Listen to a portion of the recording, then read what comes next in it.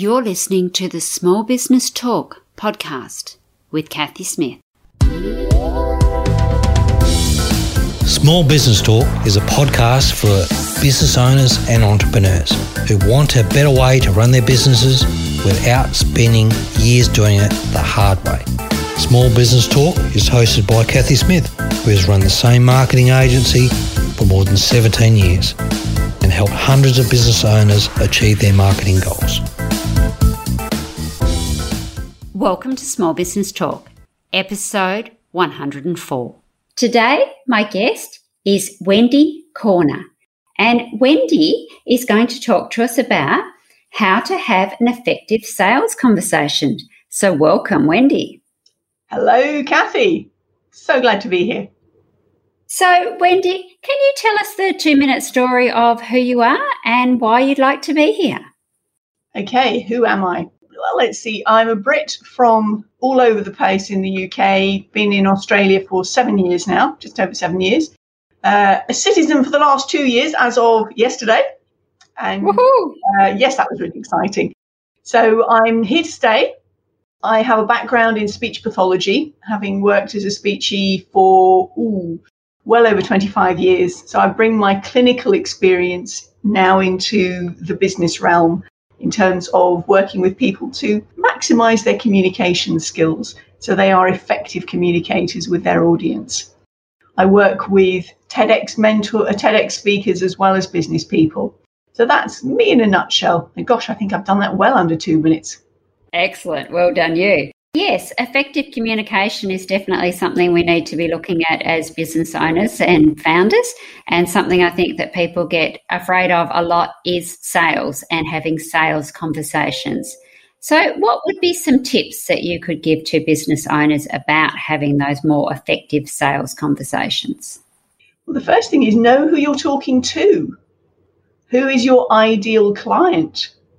And it's they who you're falling in love with, not your product or service. Because your product and service will have to change over time. Cast your mind back 12 months. We were in a very different world this time last year. And we knew where we were going. We had our marketing sorted out. We had our funnels organized. And then the world changed.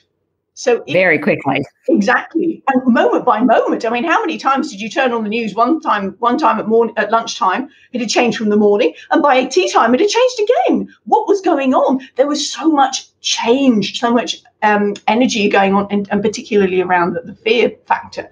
But it meant that we had to reevaluate what we were doing. So anybody who was in a bricks and mortar business suddenly was faced with lockdown. What were they going to do? Anybody who was used to doing face-to-face events, what were they going to do? That wonderful word pivot came in last year. Between pivot and unprecedented times, if I'd got $1 for each time I heard that last year, I would be rolling in it. My point being, if you know who your ideal client is, you fall in love with them, you fall in love with meeting their needs, where they're at, where they're itching, if you like.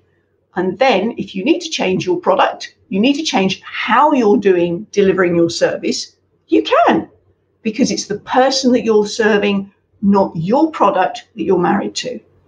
Does that make sense? I think that's a very good tip, particularly with people in hospitality, because food and dining in was their product, but their customers, of course, were a certain type of, like a couple or whatever. And some of them pivoted quite well and then were able to offer that same food or similar food as takeaway, whereas others just went, no, we can't do that, and completely shut their doors. And then it was a case of how long is that going to be for and all of those sort of things. So, yes, definitely knowing who your person is, your ideal person, and then looking at your delivery method second is a great tip. So I love that. And actually picking up on your point there, how some people were prepared to pivot and others weren't. That again is down to communication. In your head, what are you telling yourself? What is your internal Q&A? Because we think in terms of language. Now, I can geek out on communication all day, every day. But my point is, if you tell yourself, I can't, you're right, you won't be able to. But if you tell yourself, I may not be able to see quite how to do it at the moment, but I can do it, then you will have that mindset. I hate the word mindset because it sounds as though you are set in stone. That mindscape, if you will, that you can think, right, I know I'm going to point B. I'm at point A. Sorry, on the podcast, I'm using my fingers here. I gesture a lot. But you can imagine in your head, point A is where you are now, point B is where you're going to. And how you get there may not be direct. And certainly in COVID times, it has not been direct. But if you tell yourself you cannot get from A to B, then you won't. If you say to yourself, I can get to B, I may not make the most direct route. We may take the scenic route, but I can get there. And I think that's what we do when we're looking at travelling, isn't it? Particularly if we're looking at going across town, for instance, we think, okay, I'm getting in my car and I need to go to this particular shop for business. And then you work out how to get there. You don't think I'm getting in my car, I'm going to turn right, turn left, and now where am I going? You work out your destination first before you work out the journey that you're going to take. Or they've suddenly thrown up a one-way street if you're going to a city that you used to know very well, but now it's changed. So that's where you need to work your way around. But if you know where you're going and you've got the intent, your intention is you are going to get there, then you will find the way. But it's down to that internal language as well, which is really crucial. And this is something I work with my clients because what they come out with, the external language, is a clue to what's going on inside. And sometimes I'll pick them up on their language and go, did you mean that? So that's just a little something to be aware of. Your internal language is just as important as your external language, because if you don't get that right, you won't be able to language what you do to other people. Because if you don't believe yourself, you're not going to be able to show people that what you do is really good. So often that's the case, isn't it? We say these things without realising that we're actually doing that self-talk and that impression to the outside world. Often we use a lot of words or phrases over and over. And then when people pick you up on it, you go, oh, I didn't actually realise I did that. And yeah, then it gives the impression that maybe you don't know as much as you need to for that product or service, or you're not the expert in that realm, whereas you might actually be exceptionally good at it with years of experience. But it's that self-talk, that internal language that's then making your external image not as good as it could be. Exactly. And that's where coming on to the thoughts of brand language, if you have particular phrases that you use that are known to be around you and your brand, that's another way that you can use your language skills. So decide what it is. How would a really good description of what you do be able to be part of your sales conversations? But case in point, we have our mental images. If you know, classically, you go to a networking meeting and somebody says, "What do you do?" and you give yourself a label. Now, if you say you're a builder, the person you're talking to has just had the most awful experience of a builder. They didn't do what they said they were going to do. It went well over time. The budget blew, They are coming to the conversation with you with all of those filters, those sticky labels, if you like, unreliable, over expensive, And they're coming to you with that mental map. If you then say, oh, I'm a builder, immediately they're going into that picture, what you do and who you are. And it's that identity with your product. Whereas if you can say, for instance, I build your dreams. Oh, well, that's going to be a pattern interrupt for one thing, because the person is expecting to hear a label. And now you've tweaked interest. What do you mean? You've opened up the conversation. And you then can go from there to get more information going. Tell me what would be your ideal building or whatever, if this is your ideal client. Do you see what I'm saying? It's a novel way of doing things, but it stops that mental picture that somebody comes to you if you give yourself a label. Yes, absolutely. And we all do have those preconceived ideas already before we meet the people. And yes, oh, you're an accountant. I've got one of them. Move on. So I actually, in my other business, Catco Enterprises, I call myself the attraction maven. And that suddenly becomes, oh, what's that?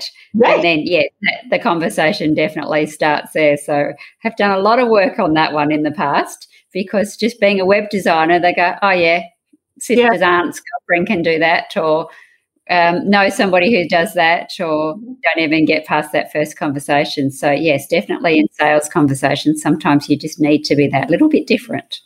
Absolutely. And be creative with it as well. You're tweaking interest, because getting back to the sales conversations, the best sales conversations are when you just ask strategic questions and you let the other person do all the talking. Now, you might think, well, hang on a minute, I'm the one who's selling here. Well, you are, but unless you know what the other person wants, unless you know their needs, their desires, their drivers, what's going to fulfill their need, how can you then language what you do to meet that need? So you ask those strategic questions. And if you've got your ideal client in mind, then you know the sort of questions that you want to ask. You have them pre-prepared. You've got a list of them that you can pull on. And okay, it's not a script as such, but it could be a case of going back to the builder, for instance. Are you happy with the accommodation you're in now? Oh, no. Have you ever thought of building something purpose-built? No. Have you ever explored the finance that would be necessary? No. I wonder if you would get more for what you want that would be so clearly tailor-made for your actual work. If it was a bespoke building, have you considered that? No. You build in strategic questions that keep giving a no reaction. Then they're stopping thinking, well, hang on, am I happy with where I'm at? No. And you preset that the no. Well, would you consider thinking about it? Should we explore it? And then you've potentially got you've poked my bruise and I want to see where this is going. Okay, let's have a chat. So that's another way of successfully opening up a conversation. But again, it requires that you know who you're talking to. You read them as well. So you read their body language and then you take it from there. Yes, that's very true. And especially asking the questions, because we all go in with our product thinking, okay, Wendy needs my product A. But Wendy's actually got this whole different idea of what she actually needs. So if you're not asking those questions, and of course, everybody likes to talk about themselves. So getting them talking and answering your questions is already building that rapport. So we're over hurdle number one.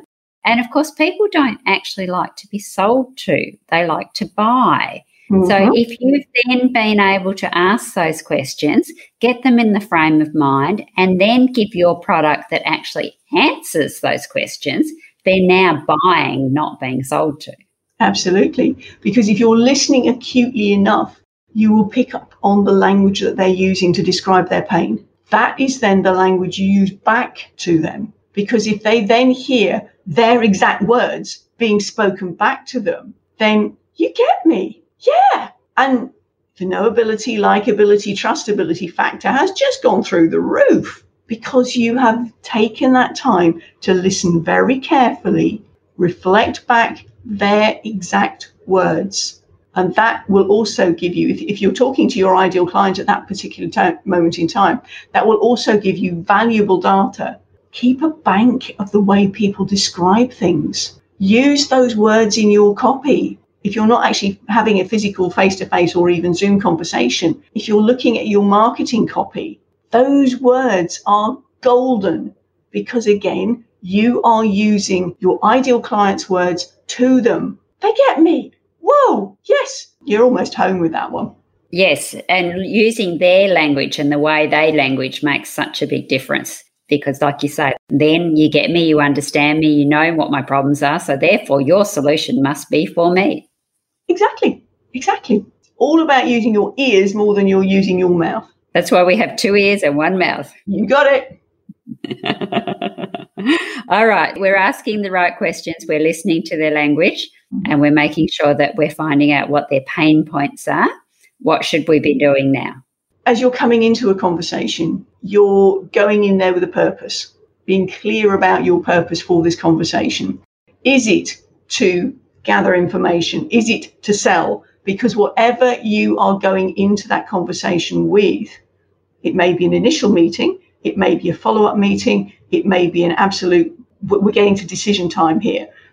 If you go in with a purpose, if you've already got that in mind, that will affect how the energy that you're taking into the conversation anyway. And that will also sort in your head what you're doing, give your language in the right order, if you will. So the first thing you're thinking of is your purpose. Then you need to be aware of the people you're talking to.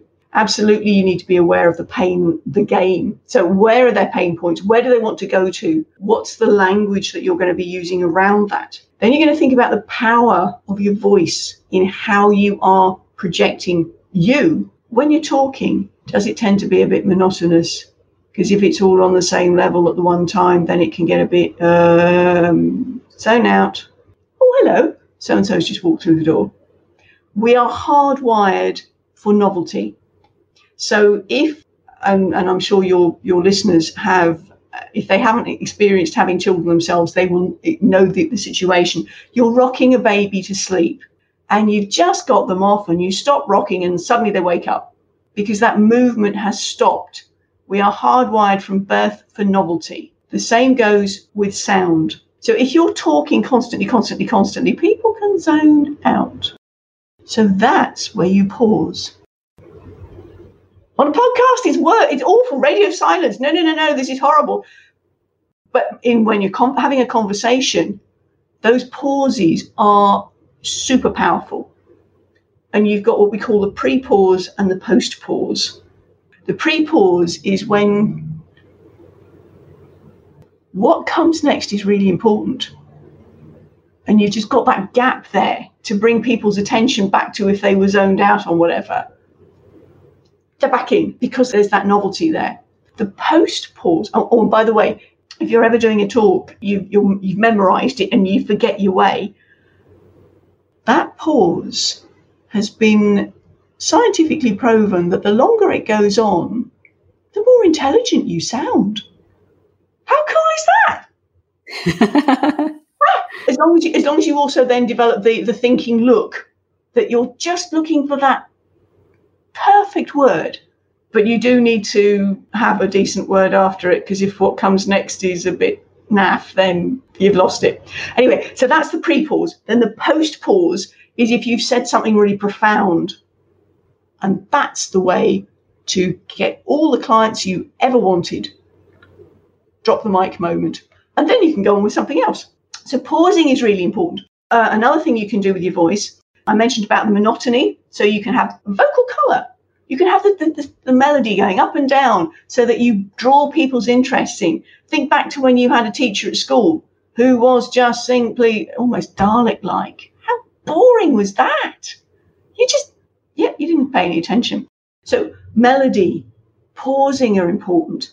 Now, this is something that is really important, which as a Brit, I can say to Aussies as an observation. When you're yarning, it's great that you can go up at the ends of your phrases because that's kind of appropriate.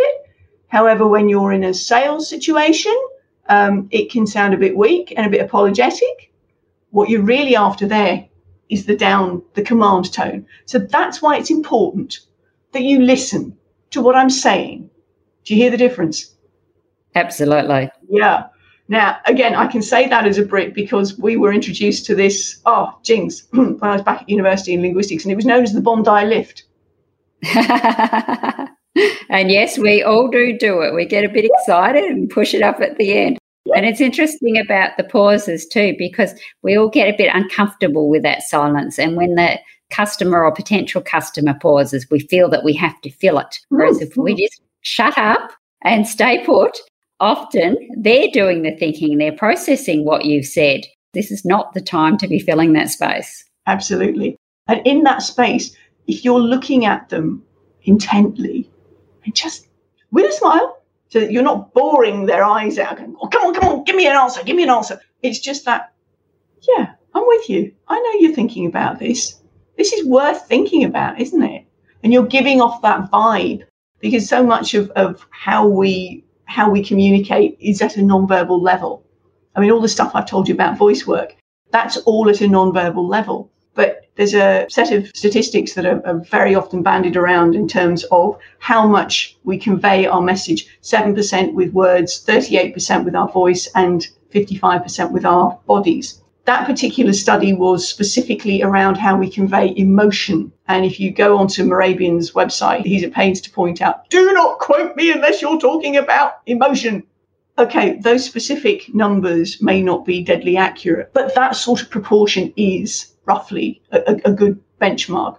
So that what you're saying, if you get so hung up on the exact words, whilst language is super important, and we've already explained about that, so that you're using the language of the person that you're talking to, how you're saying it is just as important.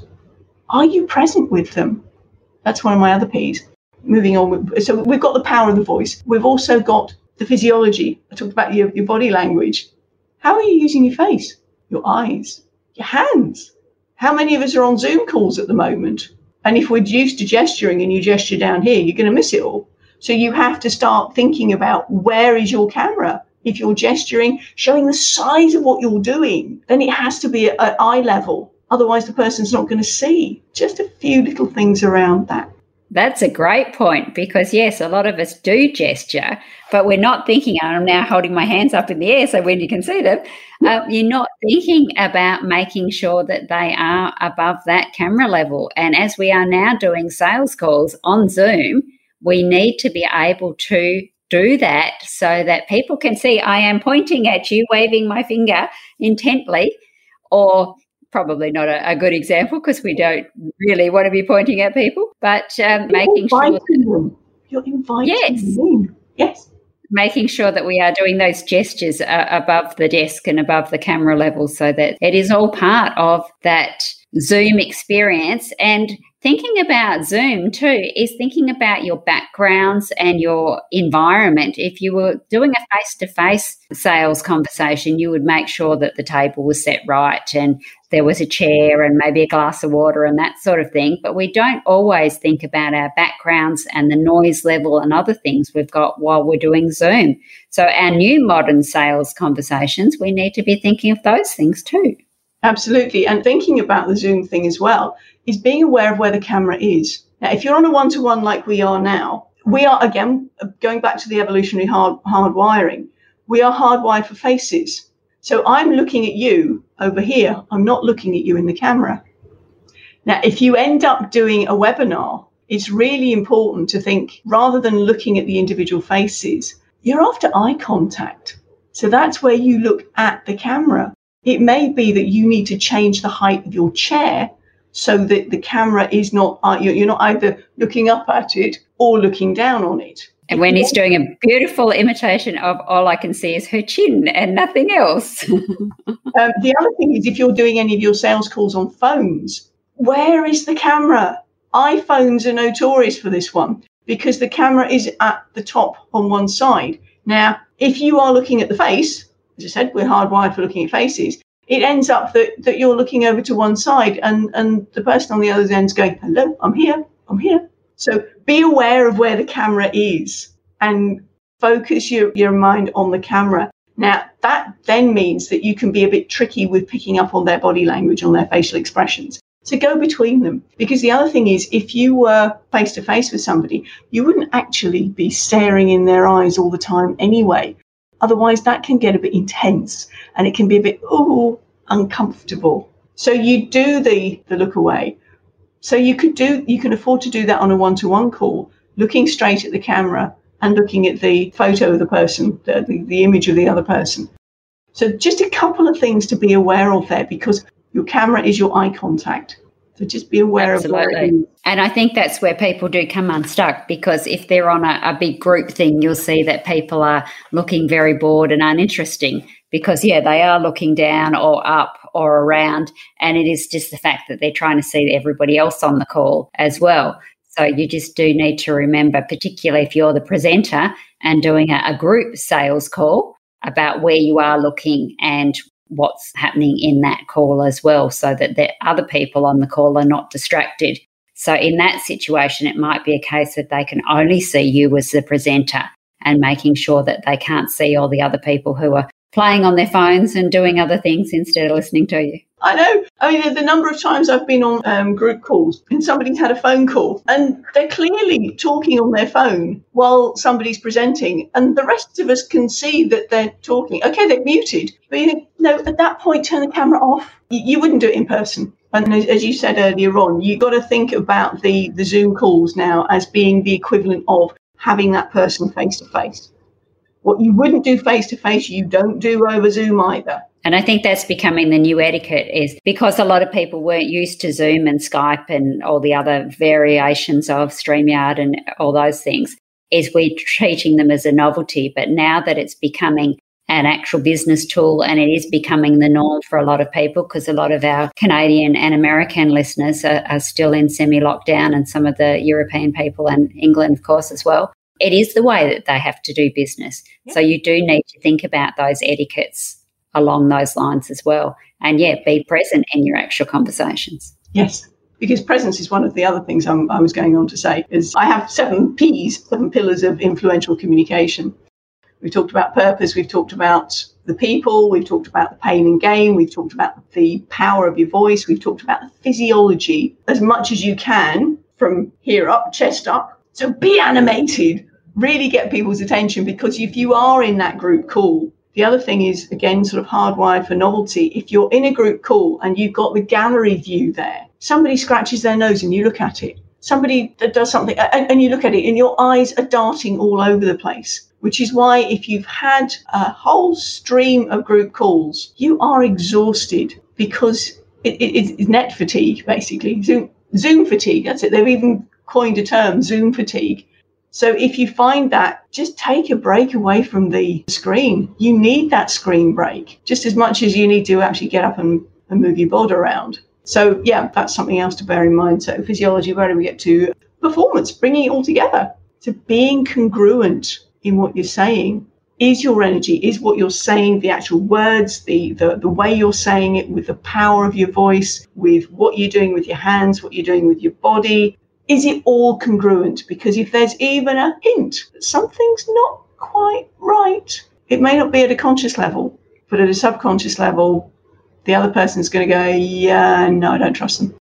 And you've lost it. So everything has to be congruent. And that starts with your internal language, right way back at the beginning. So make sure that you are clearly guarding what you're saying to yourself. And then you can move into talking to other people. And that's becoming more and more apparent and needed, isn't it? Because of our digital space, where we're not getting that physical interaction. We're only getting it via a screen. So we're missing some of the physiology, even though we are able to see them. So, yes, that one little thing that's not quite there, and suddenly, like you say, you've lost the whole half an hour presentation or whatever it's been. So we do need to guard our mind very carefully. Even if you're turning up to doing a presentation where your top half is all professional, but the bottom half is still in your jammies, that I would suggest will come out. There'll be that level of mismatch there. Just as I said, turning up to a sales conversation on Zoom is no different from going there in person, and you wouldn't wear a suit top and your pajamas underneath. You wouldn't do it. I would hope not. You just wouldn't do it. Well, put it this way, I think somebody would be very concerned about your mental health if you did. So if you turned up to a Zoom thing, but as you said, being aware of what else is around you in your environment. I've been on calls where people have forgotten that they've got a bookshelf behind them. Bookshelves are wonderful, but you'll often get people scanning the titles rather than listening to you. And there was a wonderful screenshot of Boris Johnson doing a press conference, and he was in a university, and the university person who had organised this had strategically put titles that were really taking the Michael. And it was wonderful to see, because it then went viral, of course, from tweets and things. But my point is, be careful of what's behind you. You've already mentioned this, Kathy, that I've seen some sessions where there have been clients' files in a bookshelf behind with the names on the spines. Oh dear. Yes. So serious confidentiality breach on that one. So it's just being aware that camera is going to see quite a lot If you do have a cat, it can be fun to see the tail go in front of the camera, but believe me, that will distract. And especially the 15th time the cat has climbed across the keyboard. Little things, you wouldn't take your cat to work. Perfect. Okay, can you recap on your 7 Ps for us, please, Wendy? I can. We have purpose. What is the point of this conversation? Know what you're going in there with your end in mind. So is this a sales conversation that I am there to give information? I am there to get information. I am there to close the deal. What is the end point that you're going for? So that's your purpose. Then you know who you're talking to, your ideal client, or in fact, the person in front of you if they're not your ideal client. What is it that makes them tick? What is it that they are really needing? What's the language that they're going to be using? That's why that's key, that you need to know the person. Their pain points. What is it that they are struggling with? Where do they want to get to? So their pain, their gain, and therefore you can language how they're going to go from where they're at to where they want to be over the bridge of your solution. The power of your voice, how you're using your voice to be engaging and useful and exciting, because you want to work with you. You want to work with somebody who's dynamic, don't you? Use your voice, power. Then you've got the physiology, making sure that you are using as much of your body as is clear, hands up by your face if you're gesturing, making the most of your facial expression, your eye contact with the camera and looking away, and just being aware of where your eyes are at. And from that, also thinking about the physical environment that you're in. You're looking then at your presence. Again, that goes back to the environment, and making sure that you are spending time clearly connecting with them through the camera, but also having those fleeting moments away so that you're not intensely boring into their eyes.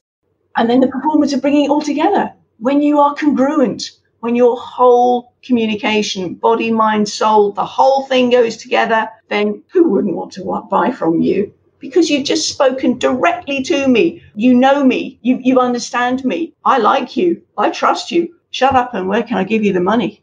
And I think that's another thing that we do too, is we either don't ask for the sale at the end, or when we do, then we faff around so much that we almost talk them out of it. So sometimes that's the point where we need to be silent as well and just let them buy.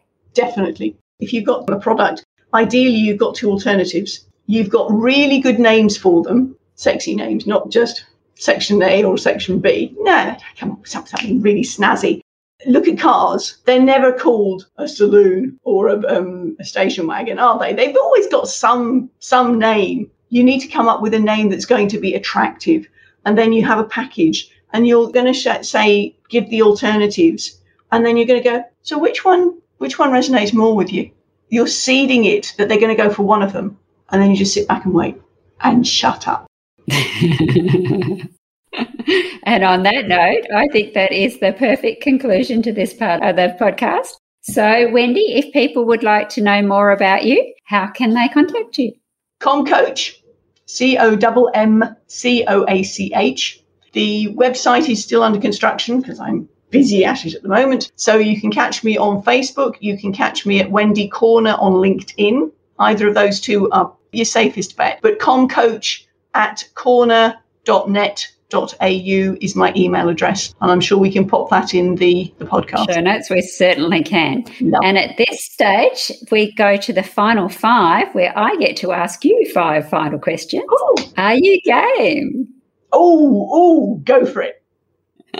A language professional, and now I'm going to use some language on you. Okay. What is the best advice given to you by a mentor? Know who you're talking to. Lovely. What is the biggest help that you have received since starting your business? Oh, that's a good one. And we have that thinking look with that pause. Definitely. I think the biggest help I've had was to look at how to create a funnel, how to strategically think your way through where you're starting somebody off and the touch points of, the flow, if you will. The buyer's journey. Yes, that's the word. What is the one thing that you have to do every day, your non-negotiable? My non-negotiable for me personally is some meditation, because without that start of quiet, I'm not able to handle the buzz of the rest of the day. So, yeah, that's my non-negotiable. Fantastic. What is your favourite business book and why? I think The One Thing. The One Thing? I love The One Thing. Yeah, because it really brings you back to, no matter what's going on, what's the one thing I can do right now that by doing that will negate or make easier all the other things I've got to do? What's my lead domino before I go on? Perfect. And if you don't get anything else done today, as long as you do your one thing first, it's a good day. Lovely. And our final question is, what do you wish you had known when you started out? That I can do this, that it is possible, it is probable, just go and do it and believe in yourself, I think. Absolutely. And that goes all back to I can, rather than I can't, I shouldn't, I wouldn't. Indeed. So an absolutely wonderful way to end this podcast.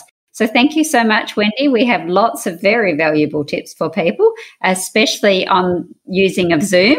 I hadn't anticipated that was where this conversation would go, but I'm very pleased that it did. And it's probably very timely for a lot of people. So really appreciate that we were able to have this chat and bring up those points for people to look at, think about, and make sure that they are using. So thank you very much, Wendy.